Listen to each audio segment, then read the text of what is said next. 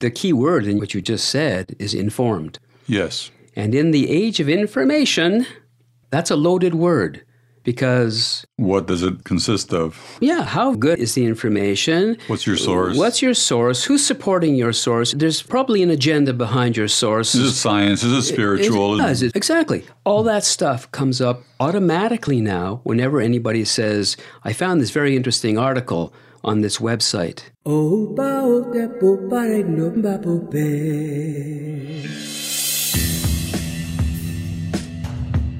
You're listening to the SIL Podcast with Peter Noce and Harry Posner.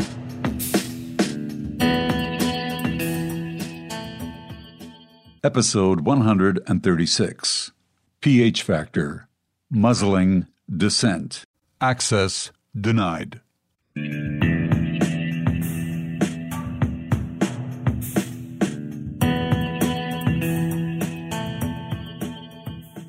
I know you're familiar with Voltaire, but I'm not sure if you're familiar with Evelyn Beatrice Hall. No. So this is her quote. I disapprove of what you say, but I will defend to the death your right to say it.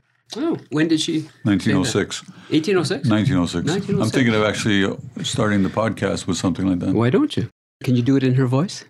I disapprove of what you say, but I will defend to the death your right to say it. It's so wimpy. Evelyn Beatrice Women Hall. are going to hate you. That's what we sound like.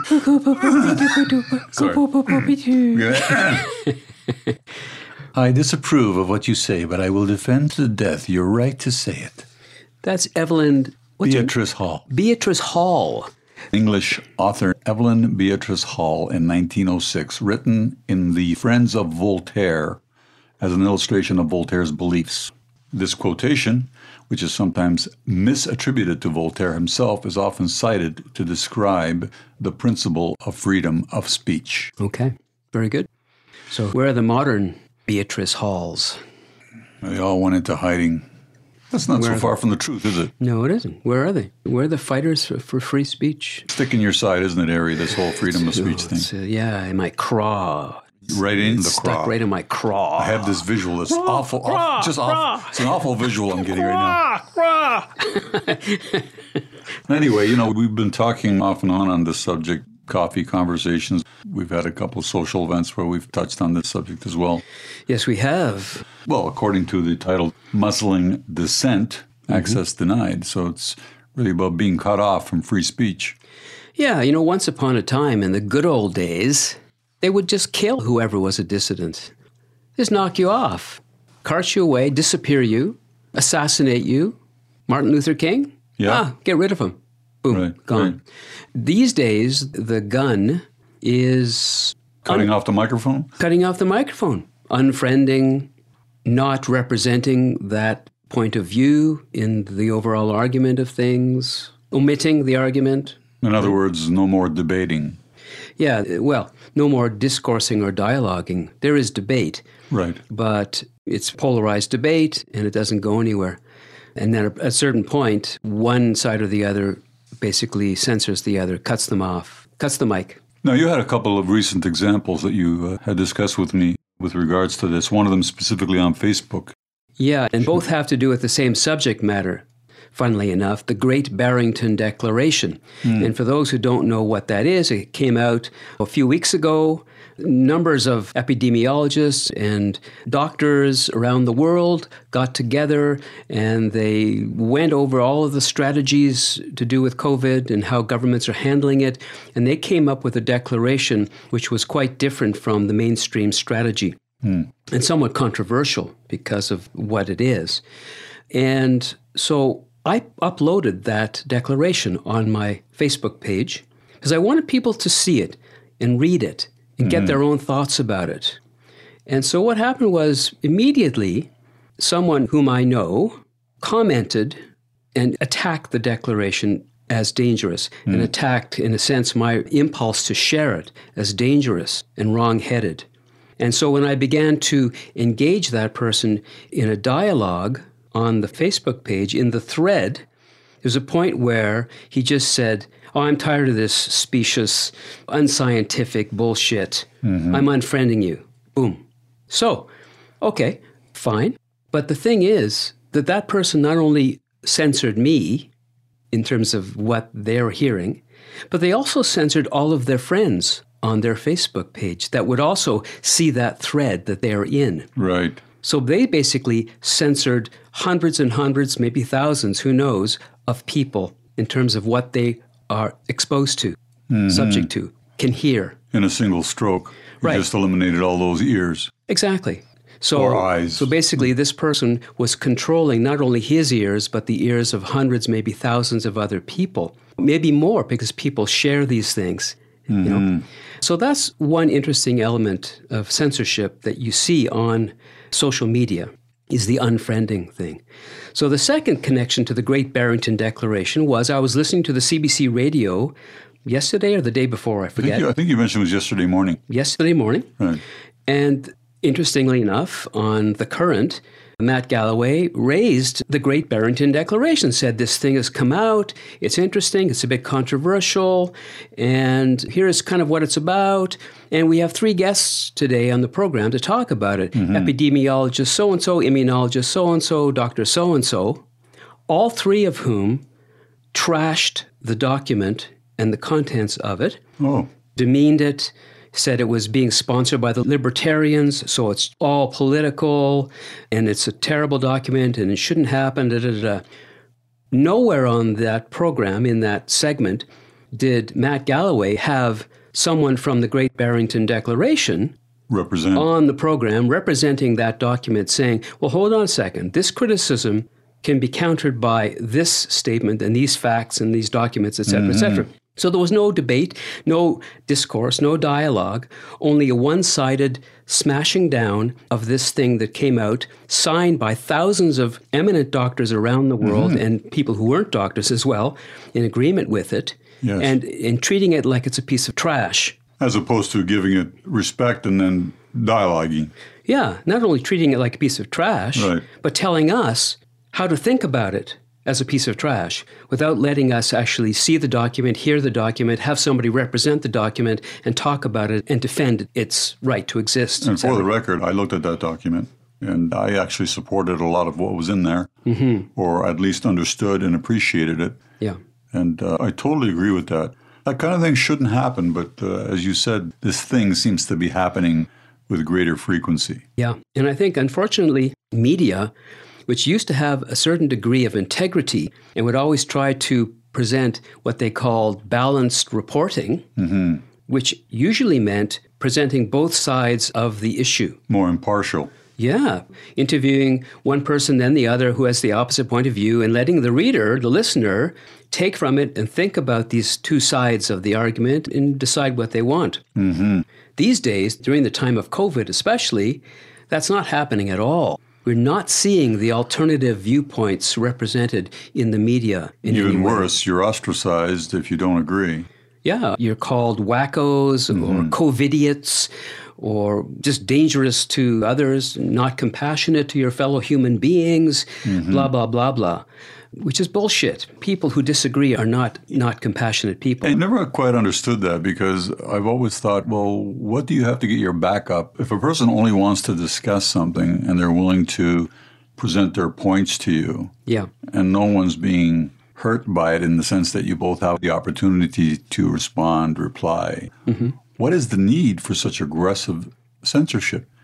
Often there are people who think that it is their job in life to police people's thoughts, police what is true or what is expressed as true, to make sure that people aren't spreading information that is based upon false ideas or incorrect experiments or what have you. And they feel put out, they feel angry that these ideas that are pseudo-scientific or not scientific are out there floating around as possibilities. Frightening people into silence, to me, is another form of censorship. Well, sure. At a certain point, people get tired of getting smashed anytime they open their mouths or upload something onto their social media page, which is, after all, their page. I have a right to put out whatever I want to put on that page. And other people might have a right to disagree with that or say, I don't think this is good information, but they don't have a right to censor it. Facebook has a right to censor if they think what I'm putting up is against the policy of Facebook. Yeah. And there have been a lot of these. For example, if I upload a video that I found on YouTube that I thought was interesting, Yeah. that is against the way things are running right now, it could get taken off. It could be censored, even though all I'm doing is saying, look, folks, I found something that's interesting. What do you think? I'm not saying it. I'm just saying I found something out in the world. Right. And what do you think about it? I'm not a neo-Nazi saying, hey, everybody, hate Jews. Come on, come around. No, I might be saying, look at what this right-wing person is saying. What do you think about that? Right. And then people can say, that's a Nazi and they hate Jews, so be careful, or whatever it is. Right. But Right. there can be a dialogue at least. And the dialogue serves many purposes. It's not just about eliminating or dispelling misinformation. The dialogue is also a way of saying that we're civil and we're willing to talk about whatever and come to some kind of consensus or agreement or not. Yeah. But here's the thing, in the way the discourse often goes, because we're so hepped up on authority, on the power of authority to know what the truth is, you follow your doctor's orders because they're the doctor, they know. So what happens in these interchanges in social media is that the person who wants to cut down your argument says, so, are you an epidemiologist? So, do you have a doctorate in economics the way you're talking about this issue? Are you a brain surgeon? Yeah. As if to say, because you're not a medical professional, You can't speak you about can't it. think Right. about the same research that they're getting. So that's a technique that Right. is used by people who don't want to discourse or dialogue. They just want to cut down your argument. They're questioning your credentials to actually have thoughts and speak about the same research that doctors are getting who are considered the authorities. And to me, that's a very key point you just described. I wanted to talk about this in everyday life for people because it translates also into what we do with doctors, with lawyers, with all people who have a level of expertise and knowledge which we defer to, primarily because we assume that they have the knowledge and the skill that we don't have. And so we seek their opinion and we seek their input in order to help us out with whatever we're having. It's akin to, for example, I don't know if you've ever had this experience, but let's talk about a typical medical exam where you're going to your local practitioner. And of course, he or she is the so-called expert because they have the degree, they have the knowledge. And so you kind of trust their judgment, you trust their knowledge to help you out with your particular ailment or problem. So you go to your family doctor, you're having an exam, whatever, and of course he's asking you, how do you feel and what's troubling you? And you begin with perhaps saying, I have a very sore knee. And then he may follow with, well, what have you been doing? And so on. And he does an examination and he'll say, well, you've strained it or you sprained it or whatever. Right. And so you assume he knows that, but perhaps you have some insight because you had the experience. And so you say, by the way, this is what was happening when I felt this pain. So it may have been that I did this because I felt it when I took that step. And in my opinion, the doctor would say, oh, that's good information to have, or that's interesting. But some will say, well, are you trying to tell me how to do my job? Are you trying to tell me that perhaps the diagnosis I've given you is incorrect? Yeah. Who's the doctor here? Who's the doctor here? Exactly. Right. It's an attitude. And that attitude that I described in a family situation or a typical situation that many people run into, whether it's a doctor, lawyer, and so on, it translates into an attitude which actually creates animosity instead of cooperation. Sure. And this is extending into our political realm, our frustration with, as you say, positions of authority or authoritarian organizations. Well, yeah, what that leads to, this authoritarianism, leads to the control of the individual and control of the population. So, for example, during this time of COVID, we're engaging in these public health measures essentially designed to keep us alive long enough for a vaccine to come along to save the day. That's basically what's going on here, as far as I can see. Correct me if I'm wrong out No, there. I think that's essentially what's happening. Yeah. Not all people, but for most. Yeah. So the question is, when that vaccine comes along, will the government stay with the authoritarian tone and say, we know what's best for you. We're going to enact a law where everyone has to be vaccinated. Will that happen? I would not be surprised if it did, because right now, probably upwards of 50% of people, if asked, would say, I'm not going to take it. And so that may force the government to get heavy-handed. Mandate. Yeah. So again, dissenting views by law being censored, and by law you have to take the vaccine. That could very well happen. So that's one area. The other area too is in work. A lot of companies, especially in the corporate world, you go in, you can't speak to other people in the company as human to human. You can't do that. During those hours you're at work, you're not allowed to say, if you're a guy, a man, to say to a woman, you know, I really like your hair. It looks really good on you. Yeah, and you mean it just that way. You don't mean it anything beyond that. Innocently. Yeah. But that could be construed as sexual harassment. Right. Which means that people stop themselves from doing that, from saying the most innocent things at work. And there's hardly any sort of personal banter that happens at work. So it's as if the workplace is this alien pod that is completely separate from human to human interaction, which is very strange. It's a very guarded environment. Yeah, and that's a relatively recent phenomenon in the world of work. So there's censorship that happens there at that level as well. And my wife tells me those kinds of stories where people are constrained to speak their minds. And constrainment doesn't have to be enforced. It is sort of implied. Well, if HR has to step in, that's kind of forced. But yes, you're right. There are gray areas where people just back off from them if they're smart, so they won't get into any kind of hot water. We're constantly censoring ourselves now, whether it's at work or whether in the creative arts. As a writer, that's work for me. I edit as I write. I don't want to say that, I want to say this. Or if I write something that comes out intuitively and it's deeply sexual and erotic, and I have to go, there could be some people who are a little bit disturbed at reading erotica in the middle of this book. Maybe I shouldn't put it in. Should I soften it? Should I change the words? All of that self-censorship is happening as a writer and as an artist. And so there's always a balance there between, can I stick my head up above the parapet without it getting shot off? Or is it safe enough to speak freely? What's that expression in the military? Oh, yes, permission to speak freely. Right. Sir. So you have to ask the authority if it's okay to speak honestly as a human being and not as a rank.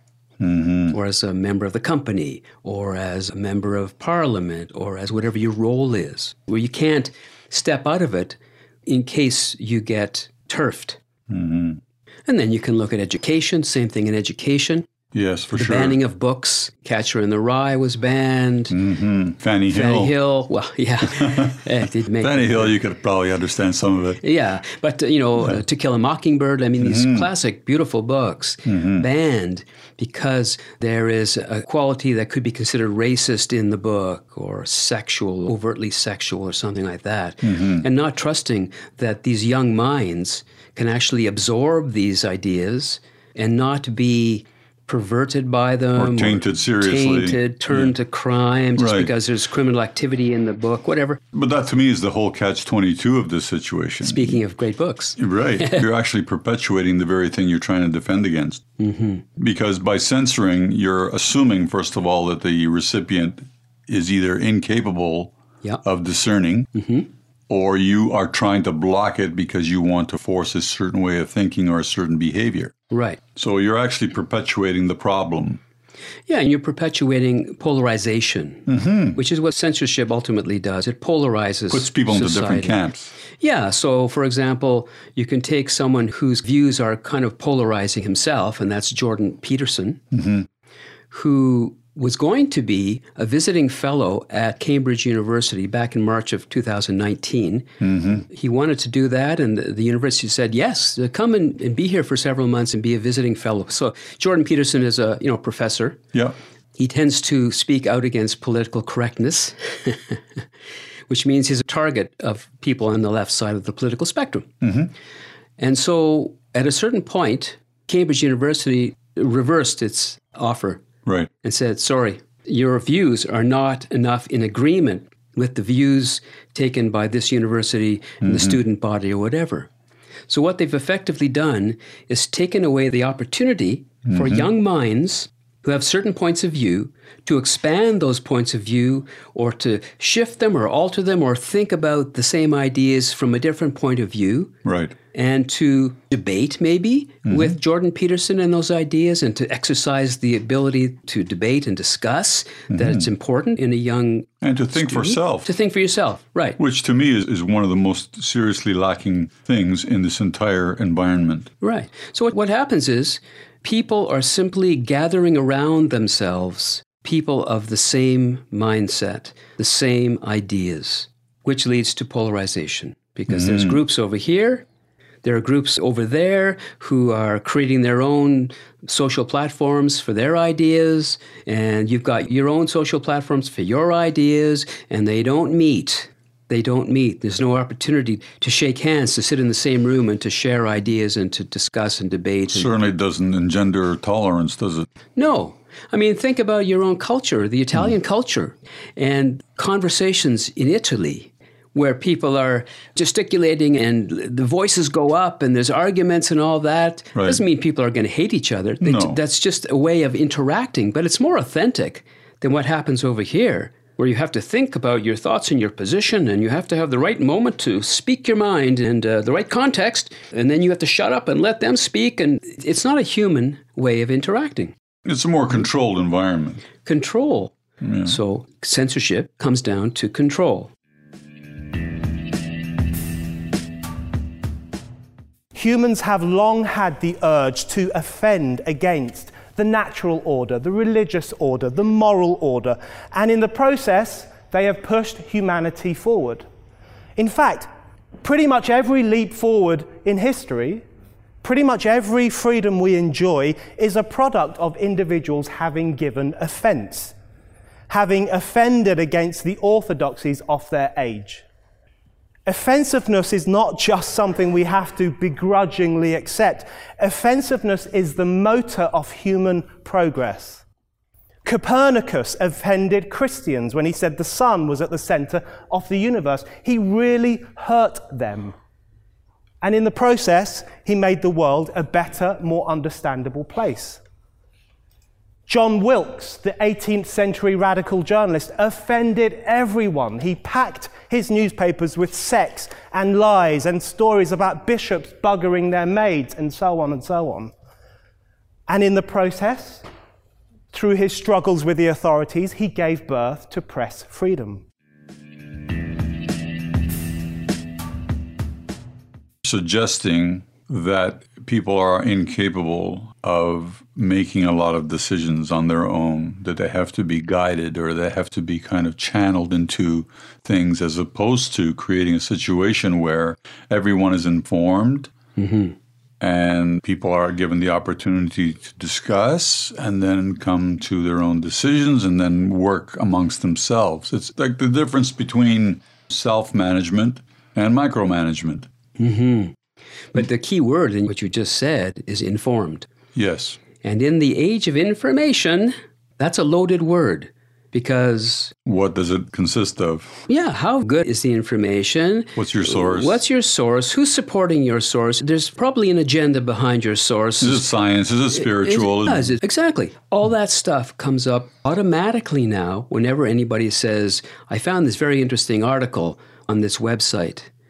Immediately someone comes back with, oh, well, that website is supported by the Bill Gates Foundation, so they have an agenda there. So you can't take that information at face value, even though it had nothing to do with whatever Bill Gates is after. It did a good study or whatever it was, or valid study with lots of participants and all that stuff, ticks off all the boxes. Oh, no, you can't trust it. What also happens is that people look at your sources and they'll pull what they want from the source and say, see, this is what the source is actually saying, but they're omitting 3 or 4 statements farther along in the document, in the research, that balances out that extreme statement or softens it. But you don't take that. You use that, only the extreme part, to make your point that they're an extreme group or something. It's all selective. So you're censoring the information you're getting to choose what supports your point of view. And it's also technology-driven, because if you think back, let's say 100 years ago even, before the age of recording, things were presented live A person walked the streets and he gave his message. Sure. There were no recorders. There was no videotaping. There was no ability to change what actually happened. You either got that or you got nothing. Right. Today, even this podcast, for example, when I edit the podcast, there are things that I have control over. We edit. The key word is edit. Yeah. So a lot of what's happening today in all media, especially where news agencies have to take only parts of the event because they cannot broadcast the entire event. Sure. Sound bites. Sound bites. It's very, very easy to mix those sound bites or cut off at a specific word. In other words, if you had heard the word right after, you would have gotten a totally different Happens response. all the time with the media because they can't afford the space to give you the minute and a half that would allow you to fully form your thought and to share it. They take that 20-second soundbite, which makes you sound like an idiot or a genius. Either way. Right. Well, but the important thing is that they are in control of that. Oh, yeah. So depending on their particular following or their particular agenda, they can adjust accordingly. Right. And this is what's causing the increase in mistrust and why misinformation is becoming, as we mentioned on our last podcast, misinformation is now included in the doomsday clock calculations. Sure. Yeah. That's how important it's become. Right. So how do we address what we've just talked about? This seems to be endemic everywhere where censorship abounds, whether it's in a free democracy, so-called, or in a dictatorship. There is censorship everywhere you look. What do we do about it? Well, some people would argue, and some people actually act on it, and they become media celibate. Meaning they basically choose to turn things off. So they step out of the argument. Essentially. Okay, so there's nothing to censor because you're not actually speaking up at all. You're just stepping back. Stepping back. Now, some people might argue that that is not the right answer either, because then you're getting no information to work with. Yeah, right. So I don't know that that's an answer, but I know that that's what some people are choosing to do. Yeah.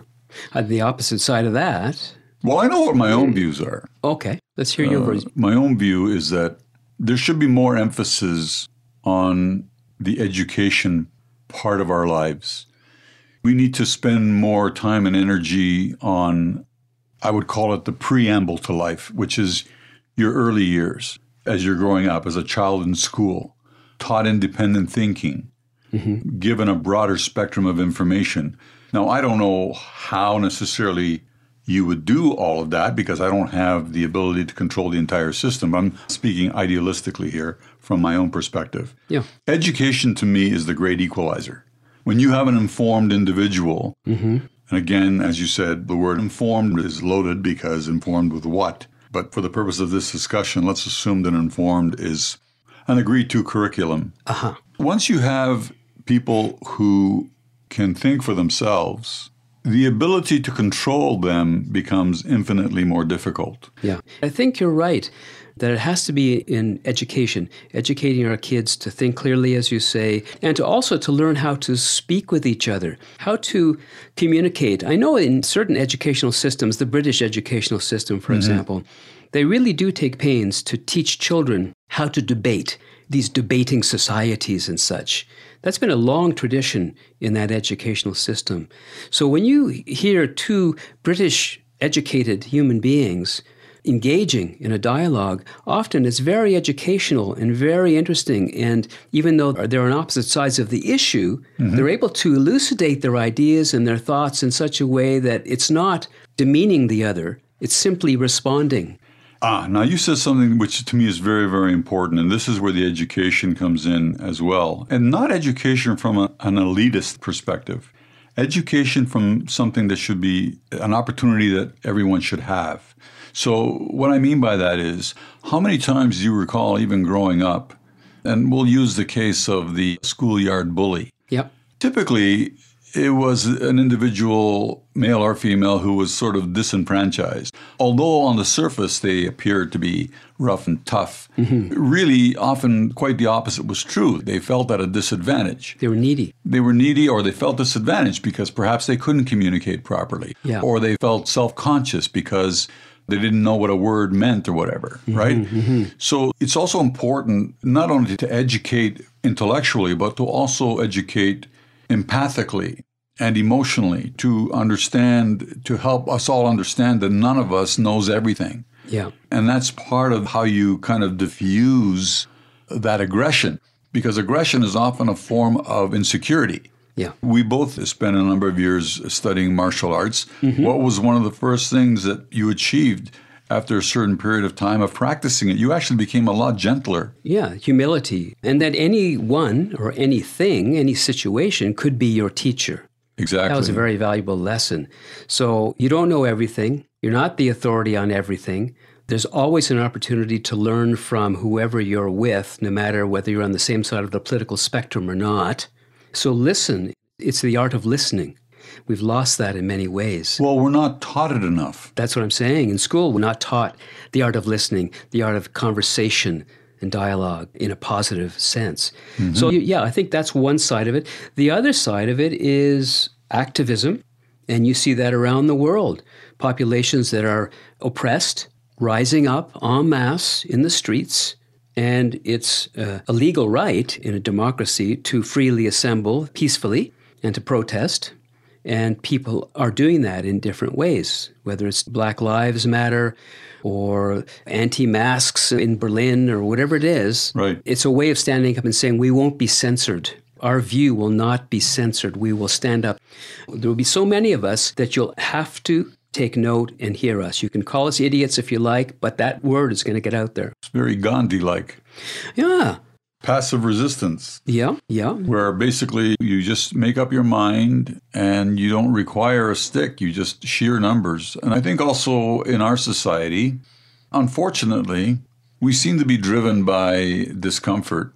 It's like the way the universe works. There's chaos before there's order. Mm-hmm. Mm-hmm. And it seems like we as human beings require a level of chaos before we either go to or resume order. Sure. And the longer you oppress a population through censorship or other kinds of authoritarian measures, the more the steam builds up in the psyche of the population, and that will lead to explosion into chaos. That reminds me very much of my science classes in school. Sure. Potential energy becoming kinetic. Yes, in the beaker. The bubbling beakers exploding. We're going to blow some frogs apart today.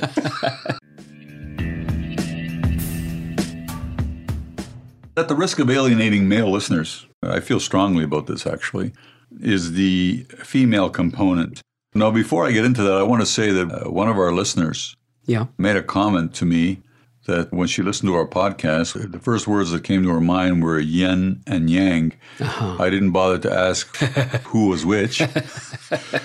But along those same lines with yin and yang, I believe that that's another requirement or another possible solution. We have way too much testosterone in our world, too much male-dominated institutions, and we need a more nurtured balance. And I believe that women can supply a lot of that. Yeah, if you kind of listen to women speaking about these things and you listen to men, there's very interesting differences. With men, you get a more linear kind of argumentation and discussion, focusing on how do we get to the target as quickly as possible. It's very military-like. Very military, very efficient. But now women take the time like they would in a mall, for example. The guy goes into the mall and gets his socks and comes out. The woman goes into the mall to get her underwear, but she takes the time to wander around the mall and see if anything else strikes her fancy or catches her attention. Right. And women often do that with arguments and issues. They'll kind of skirt around the outside of it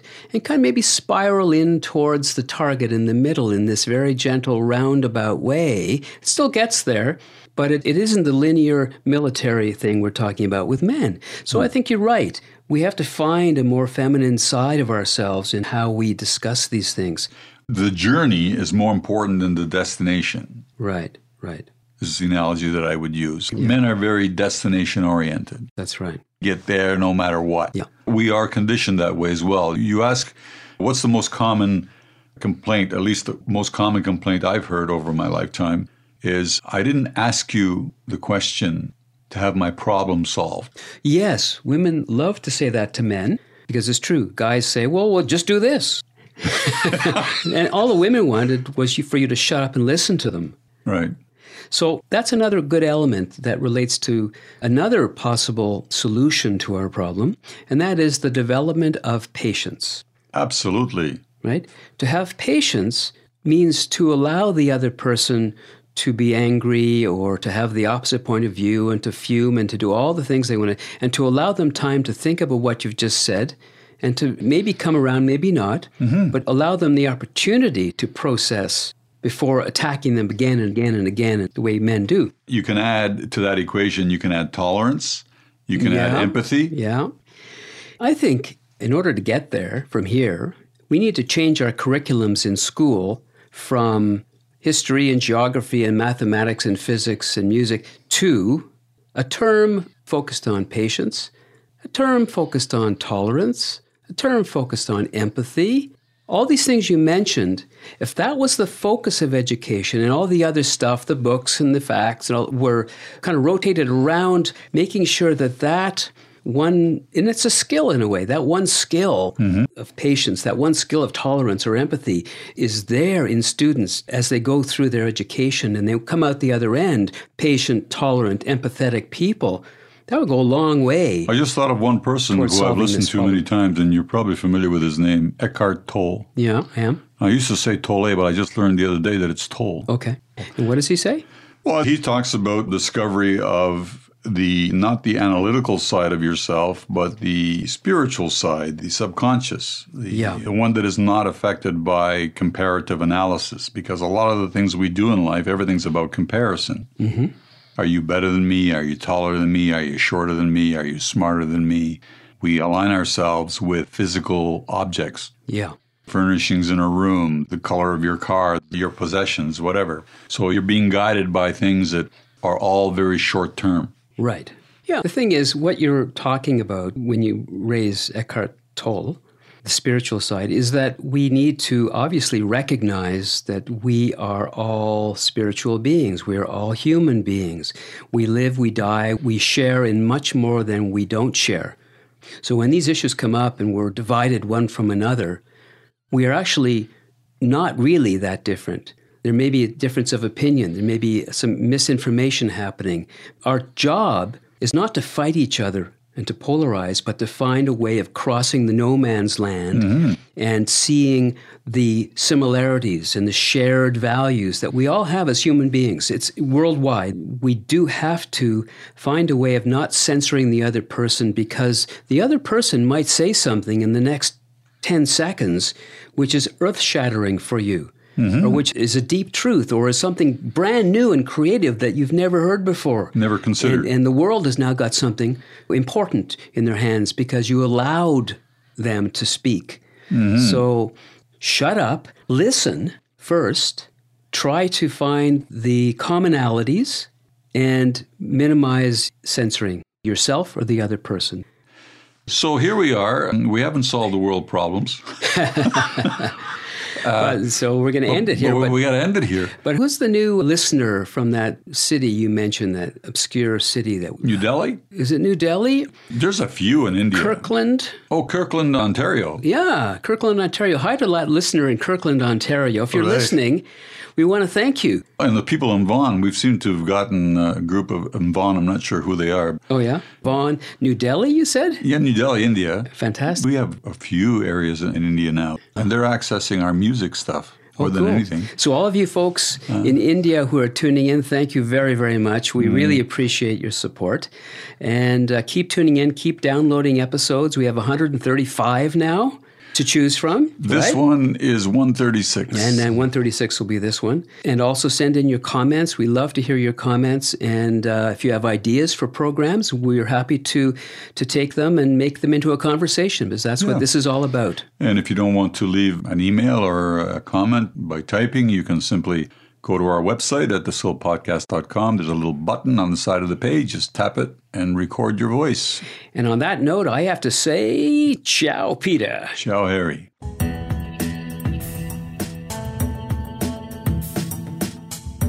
The Sill Podcast is a Connecting Dots Media production. Available at thesillpodcast.com.